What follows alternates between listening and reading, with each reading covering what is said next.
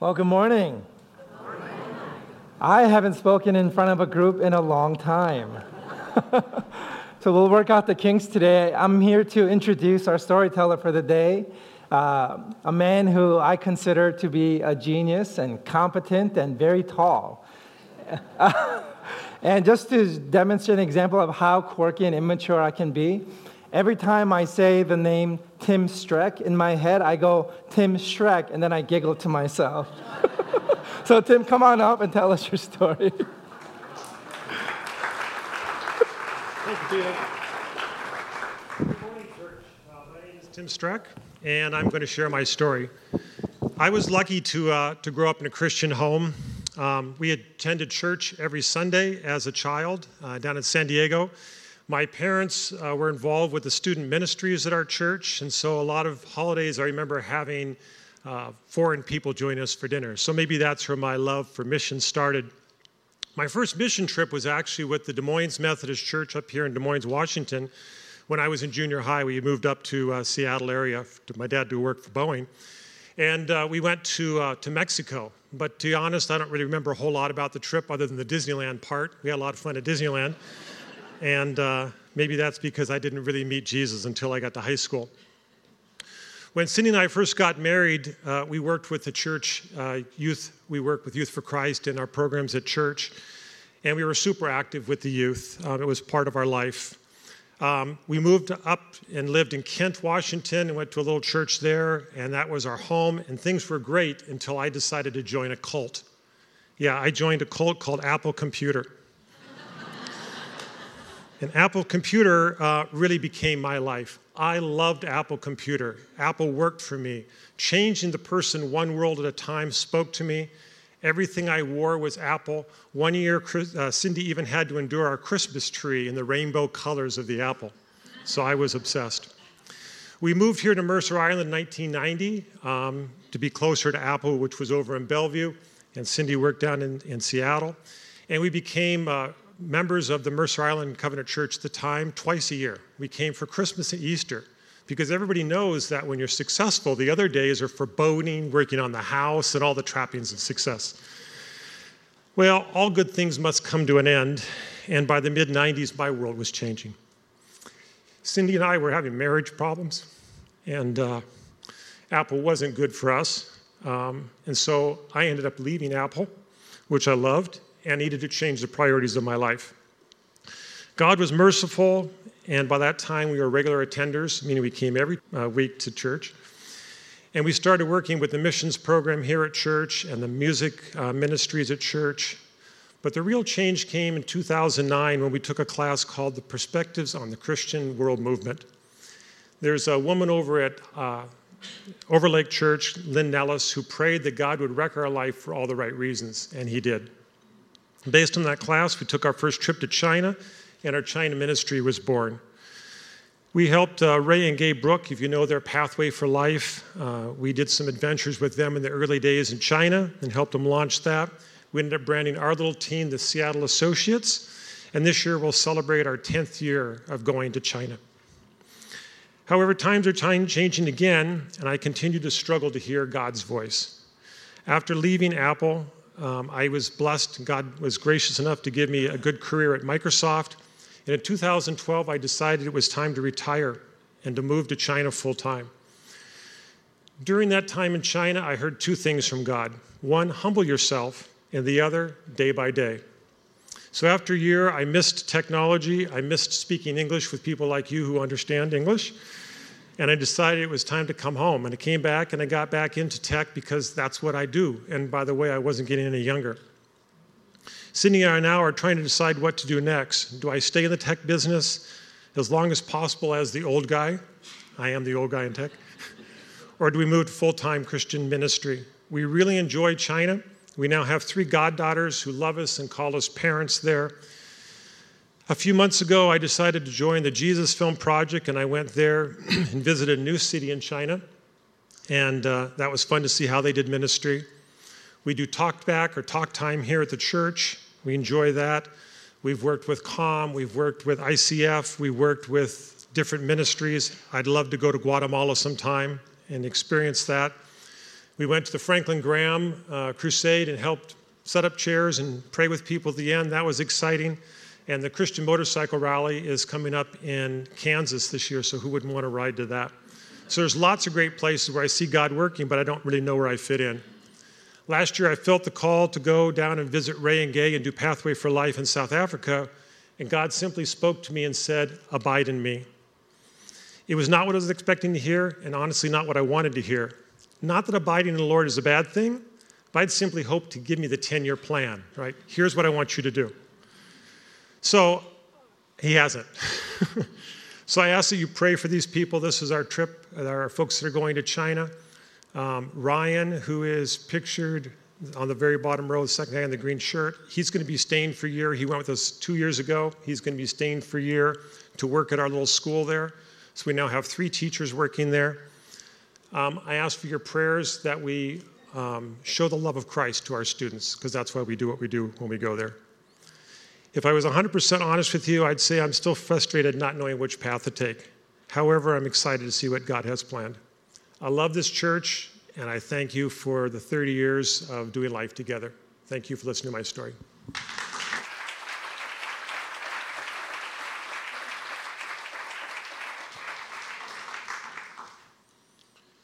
Okay, so today I'm going to be reading from the book of Acts.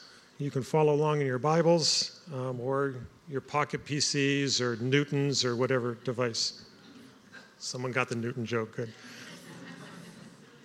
I'll be reading verses 2 through 6 from chapter 19 in the New American Standard Bible.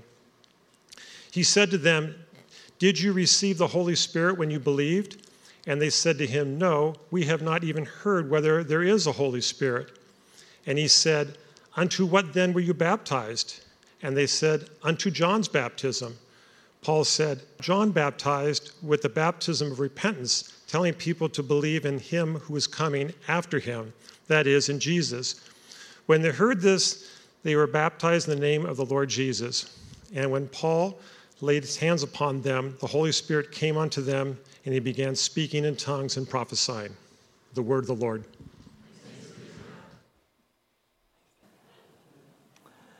Well, good morning. I really am so glad to be here. It was wonderful, my sabbatical. Thank you for sending me on your time and dime. It was really, really gracious of you for giving me that. I traveled a lot physically, but the real precious thing to me is the travel I was able to do on the inside, and I'm looking forward to sharing that with you in bits and pieces over this next semester, this quarter. And on September 9th, which is not next Sunday, but the Sunday after that, I'll be, as my sermon, I'll be sharing sort of a fuller story of my sabbatical. But until then, I wanted to dive into the book of Acts.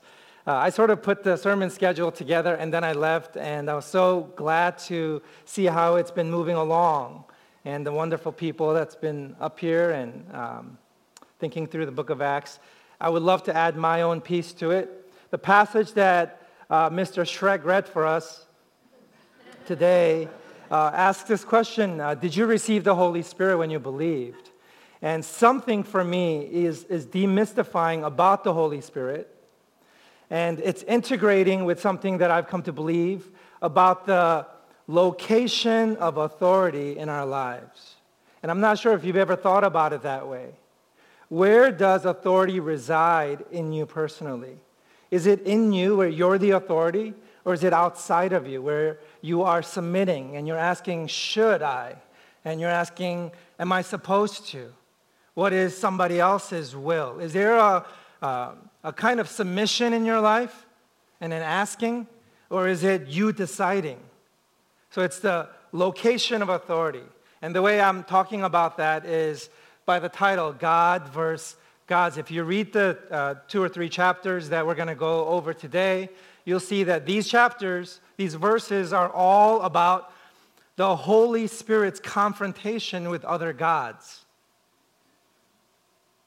And the interesting thing for me is the Holy Spirit, the third member of the Trinity, he's not outside doing things, but he resides inside of Christians.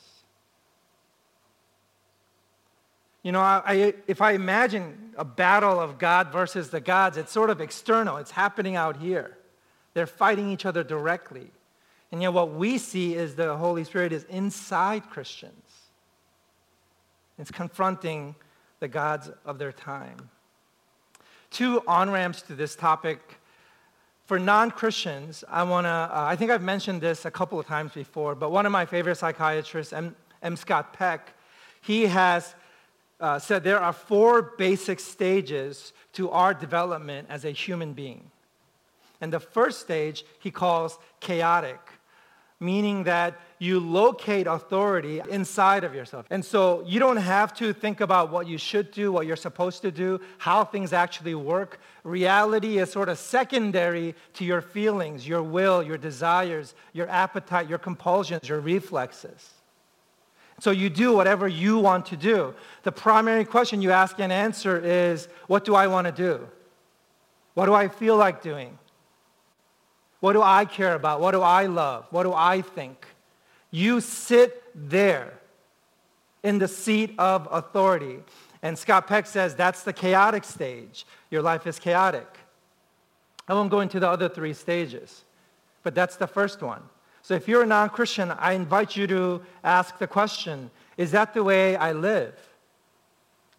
Is that how I operate? And is that okay with me? Can I be my own authority? For Christians, here's an on-ramp. I learned a new phrase this summer called apatheism, A-P-A as in apathy, and then theism as in God. And it means that it doesn't matter whether God exists or not, because you live any way you want anyway. Your life looks exactly the same, whether God exists or not. So it's an irrelevant question. That's apatheism. And I want to make that more specific by saying Christians who are apatheists are living with authority located inside of themselves. They are their own authority. They occupy the seat of authority in their life.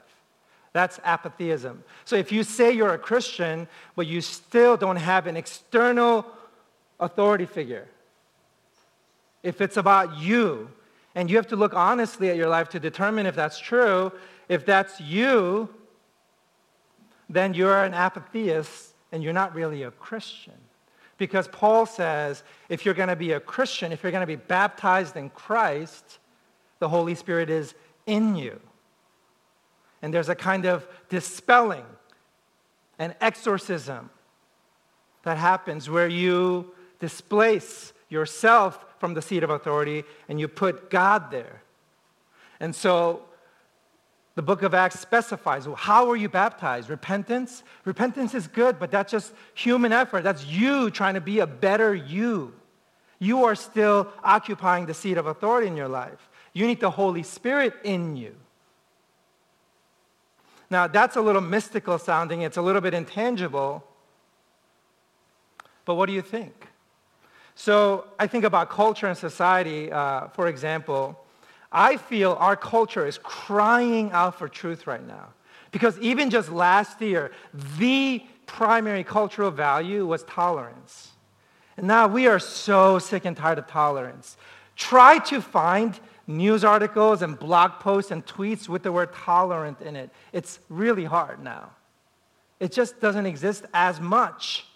We are so tired of it, and we are actually grasping at reason. Why? Why should it be that way? And reason is an interesting, because whenever you resort to reason, now you are looking beyond yourself, outside of yourself, to say, well, what is true? What is right? How does it make sense? And under reason, many different people can have access to this conversation. But if it's just you, I feel this way, I like this, there's no conversation. But if you say, well, why? What's the reason? Then everybody can have that conversation. And that's what we're craving for, a space that allows us to think our thoughts and ask the question about whether something is true or not. I think that's true. An example of this for me, is this phenomenon, sort of. He was a Harvard psychology professor, and then he moved to the University of Toronto. He's a psychologist there. He put up some YouTube videos of his lectures, and then he just blew up. He became so popular. He comes to Seattle all the time, and he's controversial. And if you know anything about it, you know what I'm talking about. If you don't, just Google Jordan Peterson. You'll be overwhelmed with the amount of content and movement around this guy out there. But what he's offering is certainty and clarity. And he's offering an integration of myth, i.e. religion, and science. And people are loving it. And the question is, why are they so drawn to this controversial figure? Because I think he's offering certainty. He's offering reason. Some kind of authority outside of our own selves. So we have this passage. Did you receive the Holy Spirit? And really the point is God's plan is not to control us with fear or force. That was the law. That was just an introduction.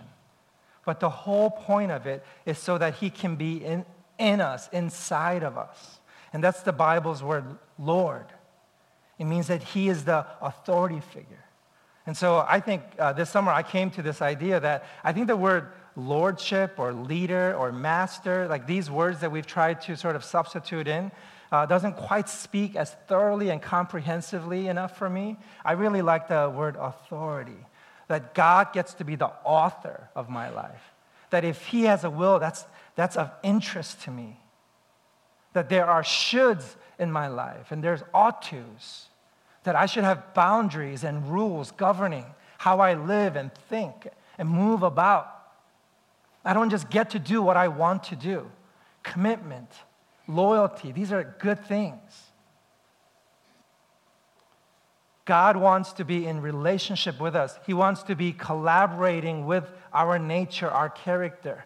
He wants to help cultivate our values. He wants oneness. He wants perichoresis, as we talked about last year, which is the fancy word for the perfect, ideal relationship that all relationships are meant to be like.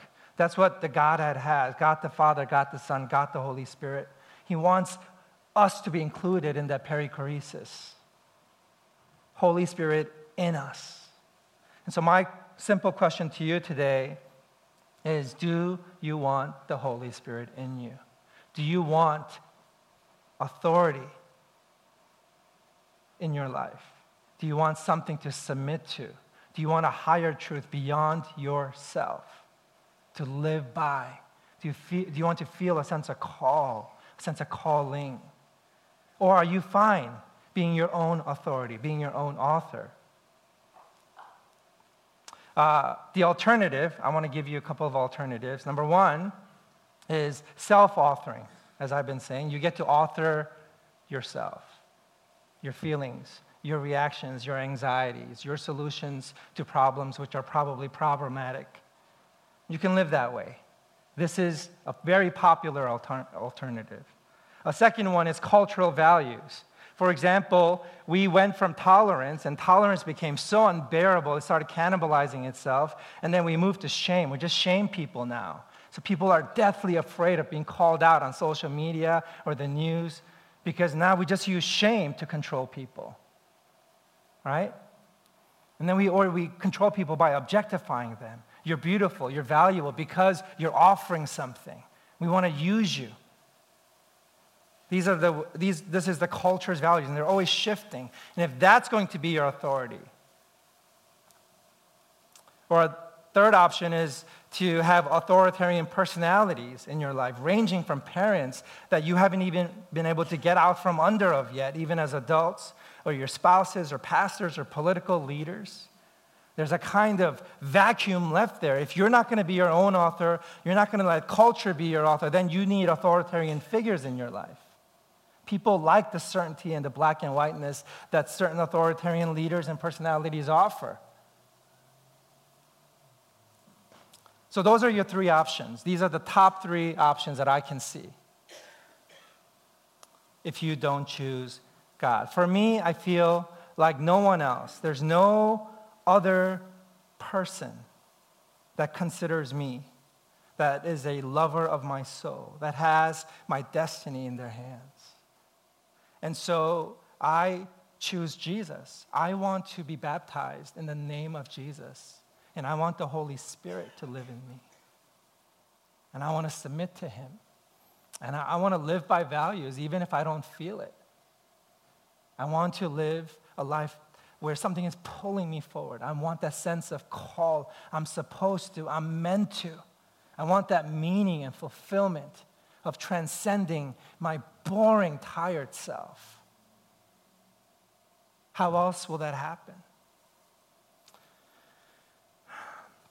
I won't go into these too much, but when the Holy Spirit is in Paul's life, some really fun things happen. Acts chapter 18, verse 6 says this, "But when they resisted and blasphemed, he shook out his garments and said to them, 'Your blood be on your own heads. I am clean.'" This is an example of Paul's temper. He's a really temperamental guy. But God used that. The Holy Spirit is in him. God was Lord over his temper. It allows Paul to be adaptive. Chapter 18, verse 21, "But taking leave of them, saying, 'I will return to you again, if God wills,' he set sail from Ephesus." Get the sense that he's not quite sure, but he's moving in freedom. He's able to be adaptive because he knows God's in him. He's trusting God along the way. Collaboration, chapter 19, verse 21. Paul purposed in the Spirit. He wasn't sure, but he purposed in the Spirit. He's collaborating with the Spirit. There's a sense of partnership and togetherness. And then conduit of prayer, of power, chapter 19, verse 11. God was performing extraordinary miracles by the hands of Paul so that handkerchiefs or aprons were even carried from his body to the sick, and the diseases left them, and the evil spirits went out. If you try to be powerful on your own, it doesn't work.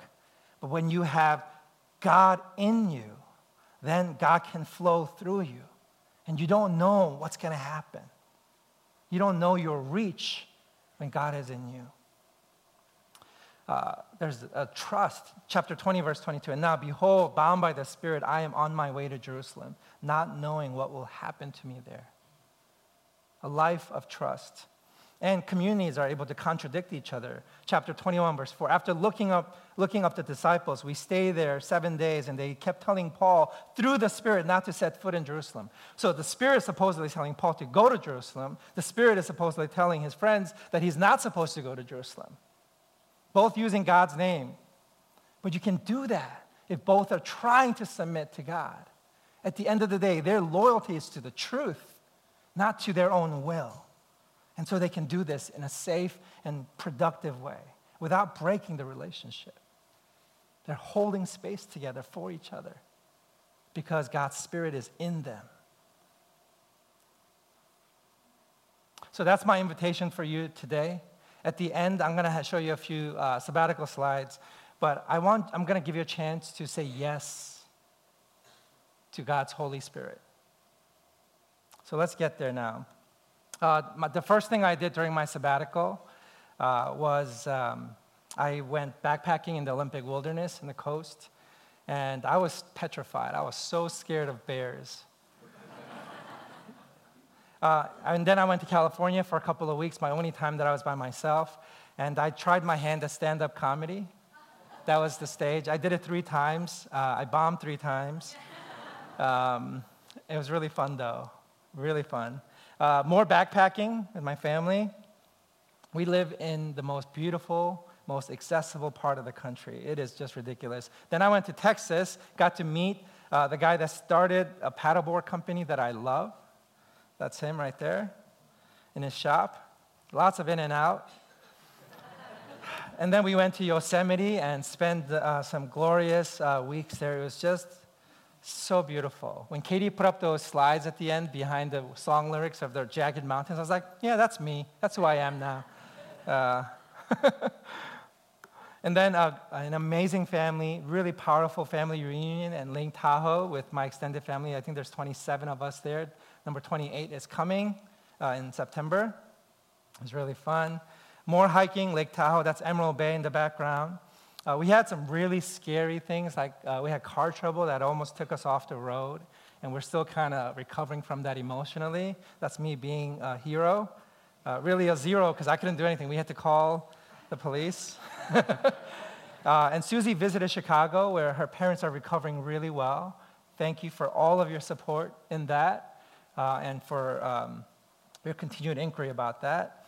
I got to go to New York, and that's Grammy Gwen, my life mentor. She is one of the most precious people on the planet to me, and it was just wonderful.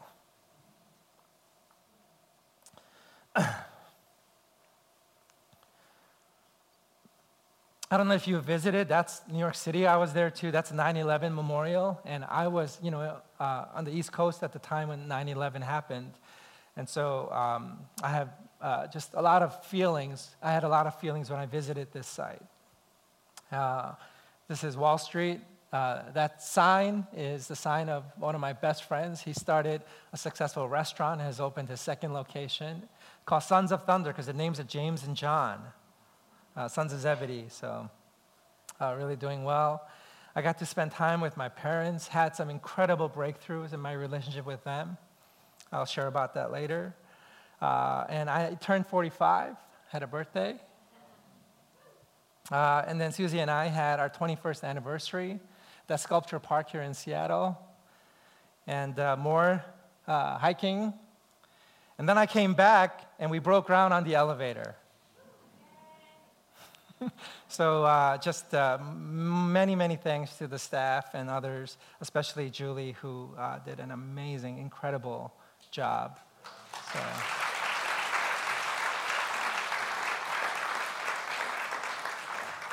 Will you bow your heads with me? As we bow our heads together, I want to ask you this very simple question that Paul asked the people who had been baptized into their own efforts to try to be good or to lead their own lives.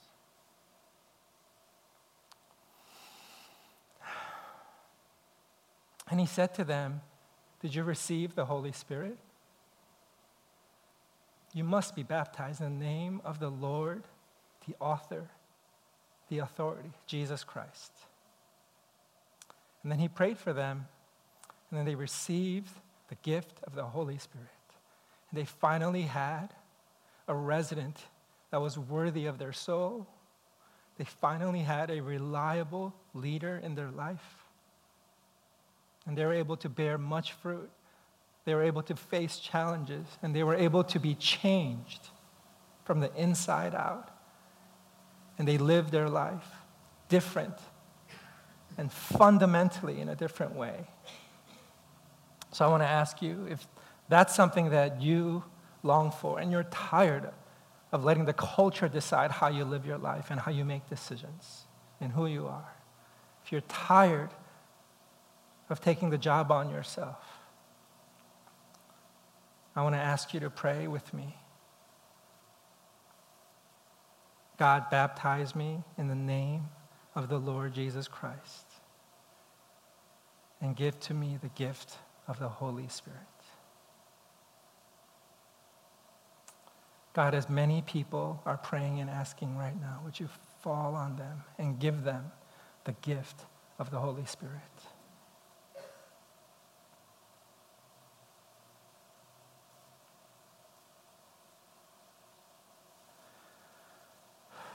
We thank you for Jesus. We thank you for the gift of the Holy Spirit. May we be changed in Jesus' name. Amen.